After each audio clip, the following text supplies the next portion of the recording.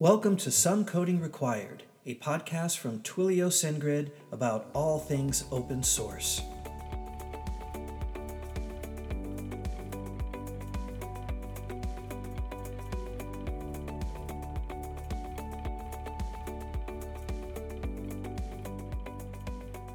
Today's AMA is, what conferences should I check out to learn more about open source? Well, it just so happens that OSCON is coming up next week in Portland, Oregon, and that's my favorite open source conference so far. I mean, there's lots of others that are really important, especially if you're into a particular programming language. There's PyCon, there's all sorts of conferences that are specific to a particular programming language. But I like OSCON because it's a great mix of a whole variety of different open source technologies, lots of great speakers, lots of tutorials, and after events, like sometimes they have a 5K run. I personally like to visit the showroom floor. There's so many exhibitors there showcasing all sorts of open source technologies, and sometimes you'll find live podcasters there as well. You'll find authors of really great books there, book signing. This is a great experience. There's so many people that are wandering around there, great hallway conversations. The energy is electric. So if you look at the show notes, there'll be a link there if you'd like to join us. I'll be there presenting a tutorial on how to take a monolith app and break it down into microservices. And also our sponsoring company, Twilio, they will be there as well. They'll have a booth and be able to answer all your questions about communications in your open source apps, things like SMS, voice, email, chat, video, all of that good stuff. So if you're in town, hashtag Some Coding Required and seek us out. And also, if you have any AMA questions that you'd like us to answer on the next podcast, either send an email to somecodingrequired@sendgrid.com, or you can hashtag us at somecodingrequired on Twitter. Look forward to your next question.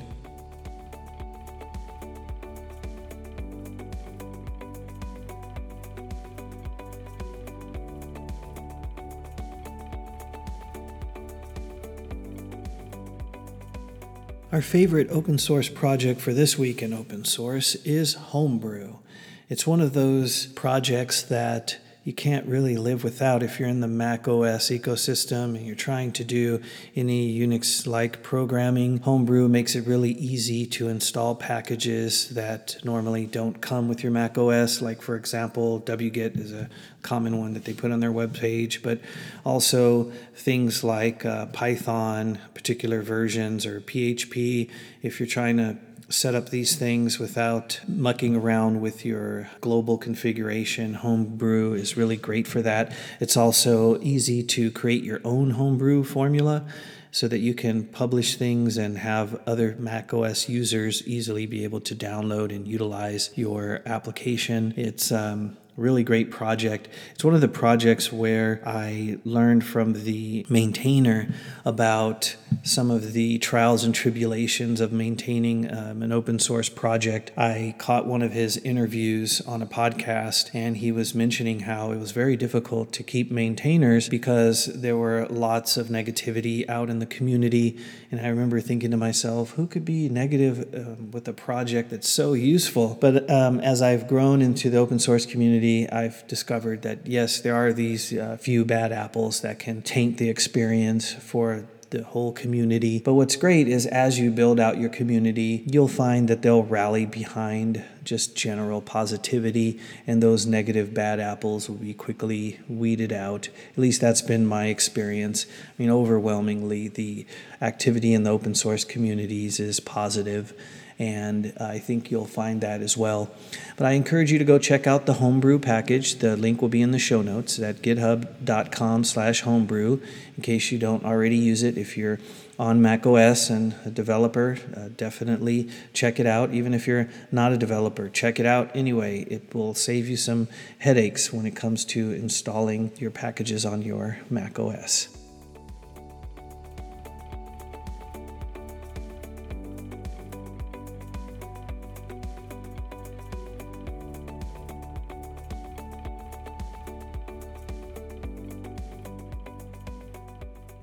So today we have Jeff Lawson, CEO of Twilio today and co-founder.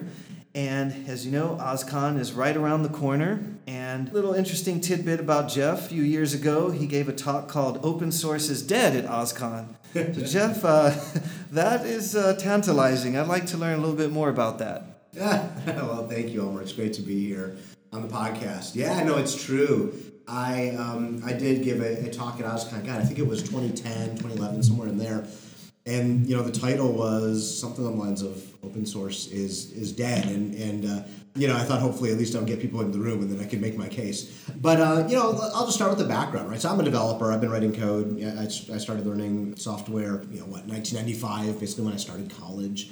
And, I loved it. It just tickled that part of my brain that it just made a ton of sense. And I always love coding. And then obviously it was interesting in the early days. Like I remember not totally grokking Unix initially. I had grown up on Windows 95 and so was that. And I remember in 99, I remember I was starting a company and I had a guy, I was like, can you set up a Linux box for us? And I paid him to set up a box. I didn't even know how to install Linux at that point.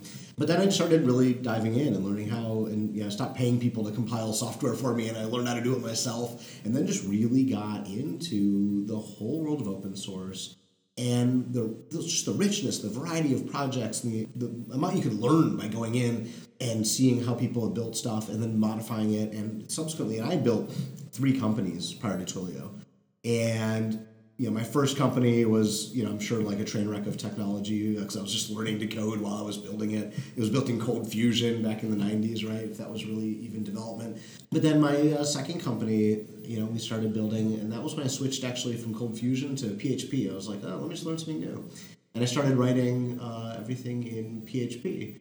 And interestingly, I didn't just use PHP to write stuff. I was starting to use a lot of open source to run the company. And so for like everything that the company needed to do that wasn't something that I was building that was core to the company, there was an open source app that we were using. So of course, in all the software I was building, I was using basically the LAMP stack of Linux, Apache, PHP, what did I miss? MySQL. And just use those technologies for everything. And I built a lot of crazy stuff, actually, in the LAMP stack. In 2005, I built a single-page web application, point-of-sale software application. So a physical bricks-and-mortar retailer I had started. And we needed a point-of-sale system. And we had initially bought one, like a Windows app, like client server, really, it was pretty cheap. But we pretty quickly realized that it didn't let us do the things we wanted to do. It wasn't extensible. The data, we couldn't get data in and out. And so we said, all right, let's build our own. And so a true story, the impetus to build our own was we were an extreme sporting goods retailer. So skateboarding, snowboarding, surfing, and down in Southern California, we got a contract to run the store at the X Games, which is like the biggest event of that whole world every year, right? And we got the contract with like 3 weeks notice. Apparently they had some other retailer bailed and they had nobody to run the store, and somehow it landed on our lap. And they're like, you have 3 weeks. If you want to run the store, it's yours. And so me and my co-founder were like, all right, let's do it. And so we set up a 10,000 square foot store in 3 weeks. We merchandised and all that. And we realized we didn't have a point of sale system because it would have cost us like a lot of money. Like it was really inconvenient. Like the way you had to buy this old weird Windows software was through resellers. It was just, it was horrible. And I just said, you know what? I've been itching to build our own point of sale because I know that we've been wanting to do it. I'm going to use this as an excuse. So I spent 2 weeks furiously coding, and I built a point of sale system from the ground up in PHP as a single page web application that processed, I think in those 2 days, something like $10 million of sales. And, that was actually one of the most fun things I've ever done as a developer was like furiously in a 2 week period building a point of sale system from scratch using the LAMP stack. And then after I did that, I actually rebuilt it because I learned a ton, figured out all the things that, kind of quickly that I needed to figure out, but then I used all that to say, okay, let me go build it right. Started from scratch and rebuilt it again and really did some interesting stuff. So what I loved about that period of time in my life as a developer was I was able to go all the way, in the course of a single day, I would go all the way down to like the Linux kernel. And for example, I made it so the stores were running on essentially white box machines, like $100 Dell computers, because, the point of sale machines of that era cost like $20,000. There were these hardened IBM, whatever. I mean, if you go into most retailers, you would see this like hardened IBM setup. And I was like, well, we didn't have the budget for that. I was like, well, let me just use white box PCs, make them really cheap. And so I would stockpile, there'd be like 20 in the back of the store, and I would pixie boot them off the network.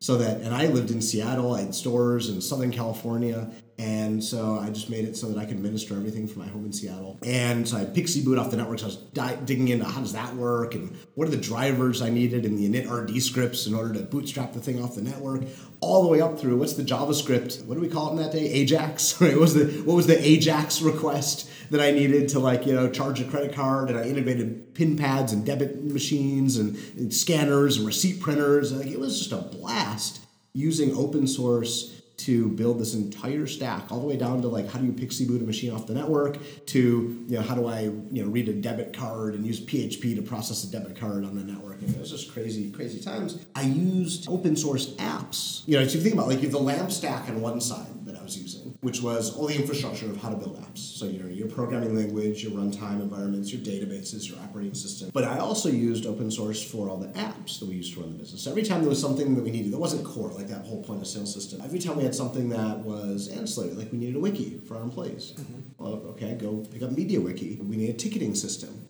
Like, I remember, what was it, Mantis. I used Mantis, a PHP open source ticketing system. And so for every one of the things that we needed for all those different apps, I would have an open source product that I would be using.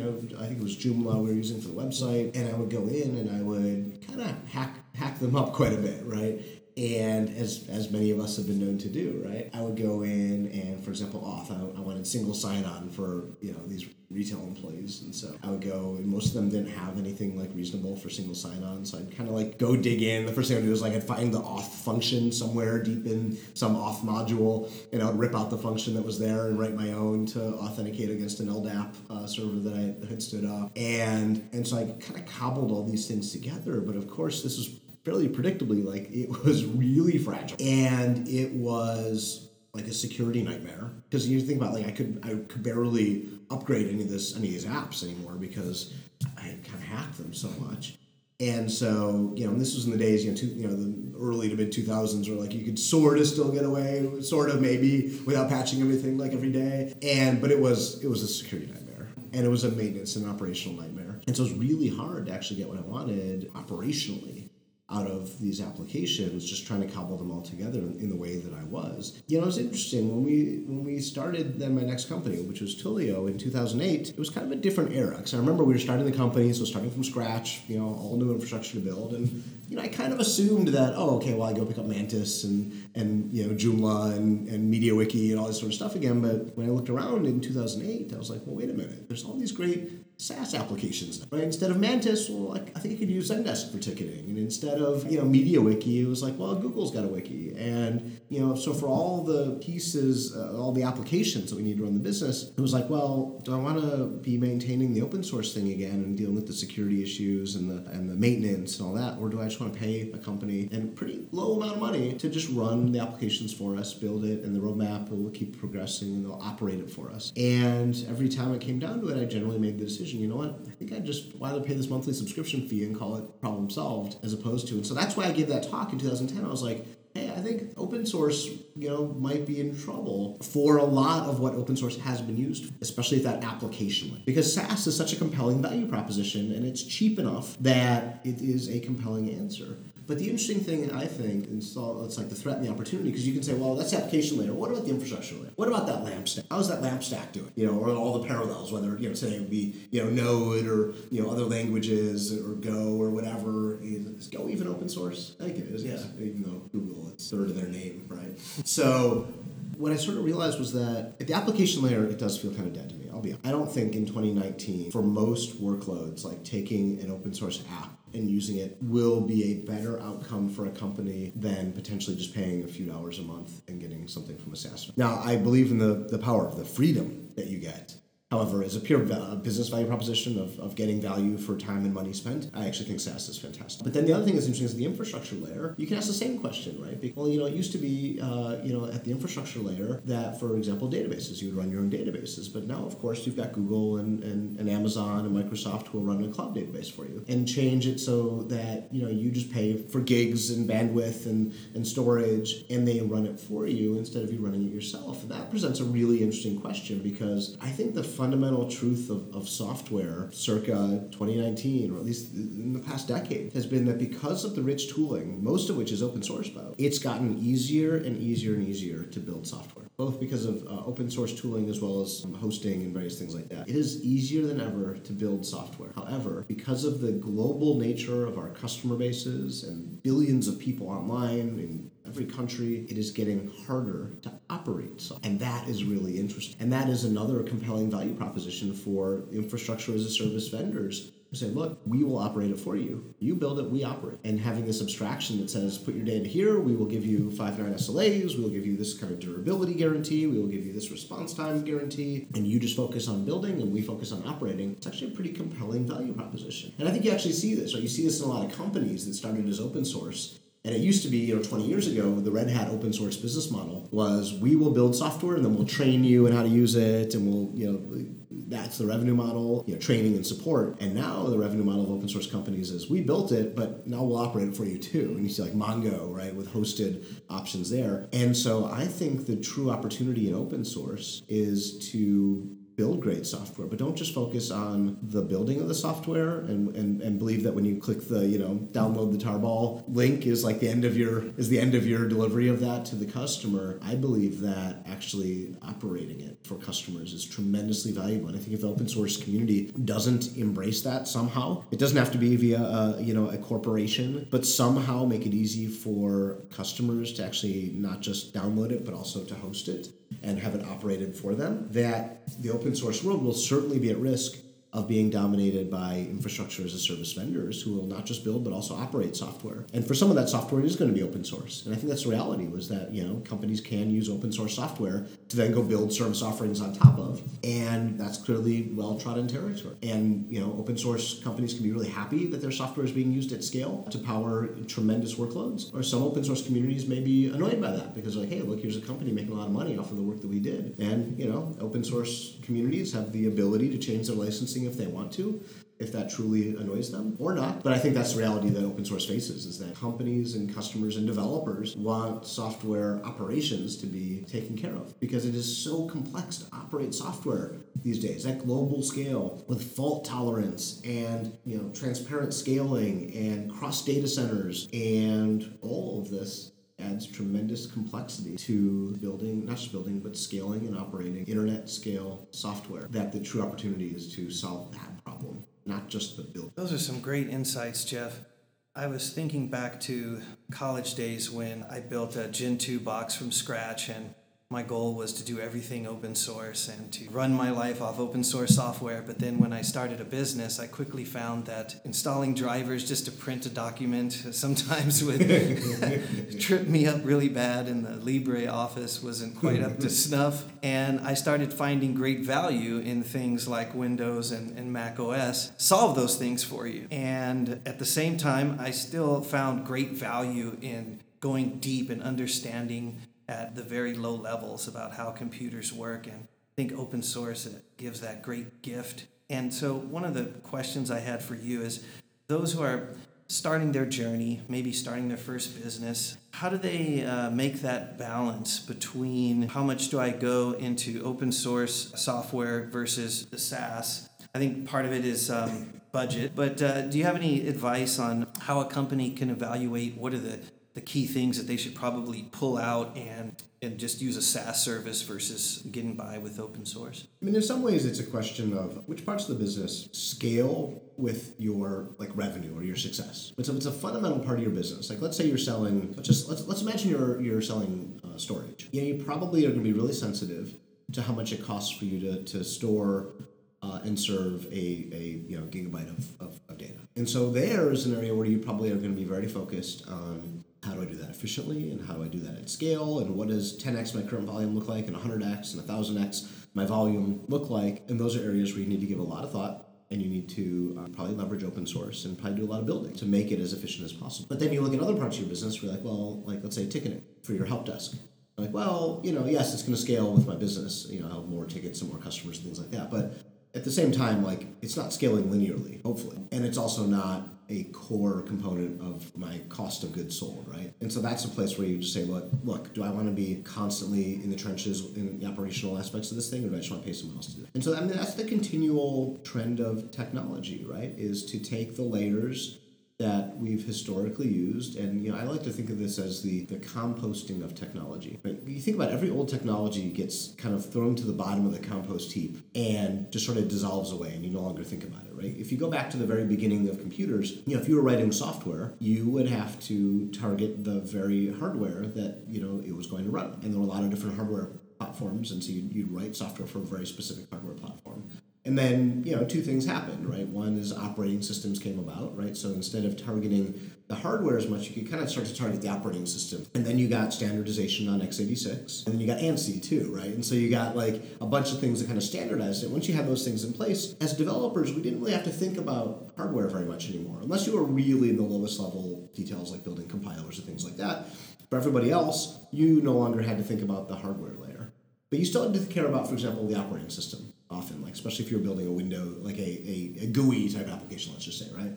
Even though ANSI took care of a lot of the lower level stuff. And then, you start thinking about, okay, well, now we're operating in the cloud. And so now, you throw an application on EC2, you're not thinking about the hardware anymore. You're not even thinking about really the network that much anymore. But you still have to think about the operating system, right? Okay, well, I know this is going to run on Linux, so therefore there's some things I'm going to do, or this is going to run on Windows, there's some things I can do there. Well, now you look at functions as a service. The whole Lambda serverless move. And there, it's like, well, I don't know what operating system it's running on. I don't know where it's running. I don't know what hardware it's running on. I don't know what OS it's running on. All I know is that here's 20 lines of JavaScript, and they're going to run somewhere and produce an output that goes somewhere. And so it's like, as technology progresses every step of the way, you start to compost the lower layers. And as a developer, stop caring about them and stop needing to really care about them in order to actually build the business value that you're looking to get out of it. And look, that's a very useful thing. In many ways, it's ironic, right? In many ways, we've used Moore's law very wastefully. So you think about, like when I was in college, I had a word processor on Microsoft Word running on my Windows 95 computer, right? And you look at what we have today with Google Docs. With Google Docs, I have the same experience. It's not like, the word processing got, 100 or 1 million times faster in the last 25 years. Like, no, it's only so fast that you can type. It's constrained by your typing mostly, right? But it's not like everything about this software got so much faster. I'm like, no, we just are wasteful in the abstraction layers that we've put between things. And now every time I type, it's like there's network activity involved, and there's like 1,000 computers are processing every keystroke in this thing called the cloud, right? It's like, no, we've just actually used Moore's law to actually add abstraction after abstraction that enables us to build more powerful and build more quickly, but not necessarily execute more quickly. Now, there's some domains where that is true, like machine learning or computer vision, or like those are high performance type applications. But for most things that we use every day, it's like we've consumed all the benefits of Moore's law to create abstractions that make our lives as developers better. And now I think you're starting to see too our lives of our customers better too, because of the ease of which you can buy software and put in your credit card and just buy it over the network, as opposed to like having to install it locally and all this kind of stuff. Which is thing. So my advice to any entrepreneur, someone starting a company, is you should ask where the core value of your company lies, and you should ask about what parts of your company scale linearly or extra linearly with your growth as a company, and really focus your energy on building and innovating and using open source in those areas. And then areas that aren't like that aren't core and that aren't going to scale in the same way, that's where you just want to pay someone to do it for you. So Jeff, if you can close us out with some parting thoughts about open source in general. So for those who are in the open source community and they're just starting out, and they're trying to navigate this gigantic world of quote-unquote open source and trying to learn how to be a contributor and be a good citizen of the open source community, do you have any tips or suggestions about how they can get started and how they can accelerate their learning curve and be a good contributor? I'm probably the wrong person to ask, because I never contributed to open source. I don't think that anyone would have wanted the code that I wrote, the hacks that I would have put in place.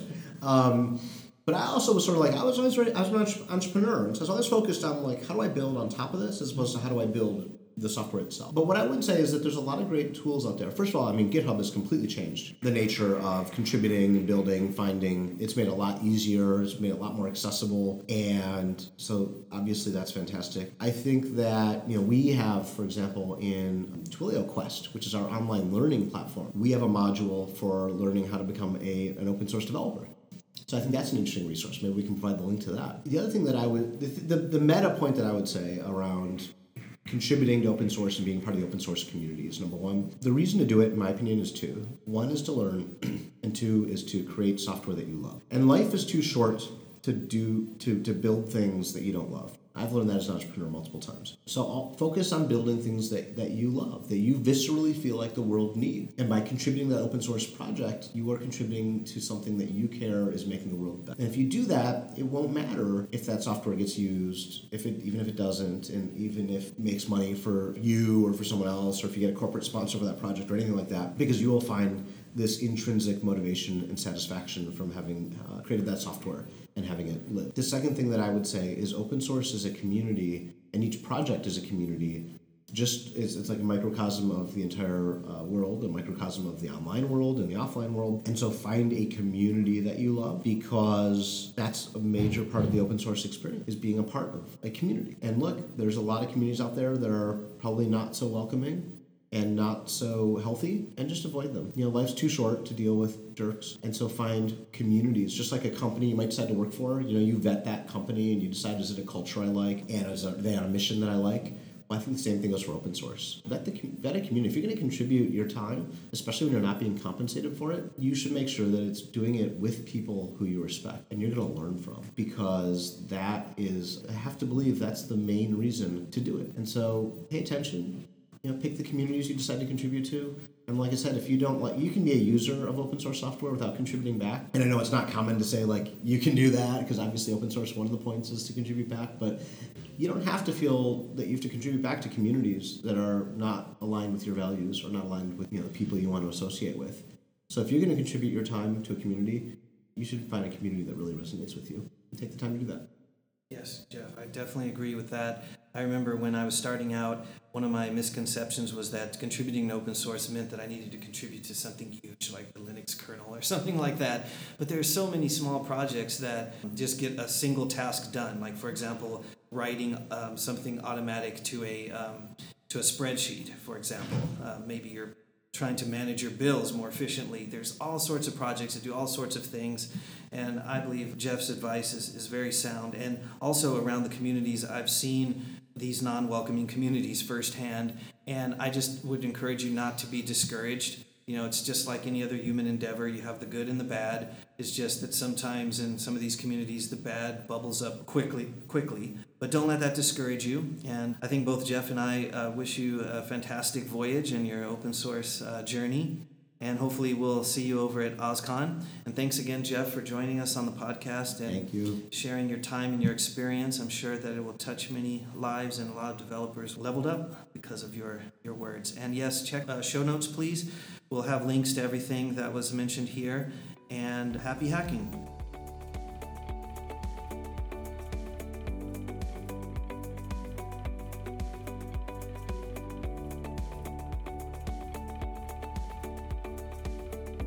We have a great update for you today for the DX Automator. Just to remind you, the DX Automator is a tool to help you manage multiple GitHub repositories. We've added a new feature that allows you to apply the RICE algorithm that was developed by Intercom. There'll be a link in the show notes about how that algorithm works. And basically, the idea is you have a whole bunch of open issues and PRs across multiple repos, and you're trying to figure out which one you should work on next.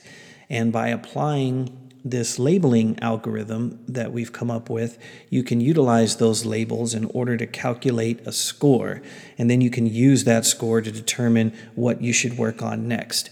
So if you want to check it out, head on over to github.com/SendGrid/DX-Automator and download it and check it out. And please let us know how it's helping you to manage your multiple GitHub repos, and let us know if there are any features you'd like to see in the new Automator by adding an issue.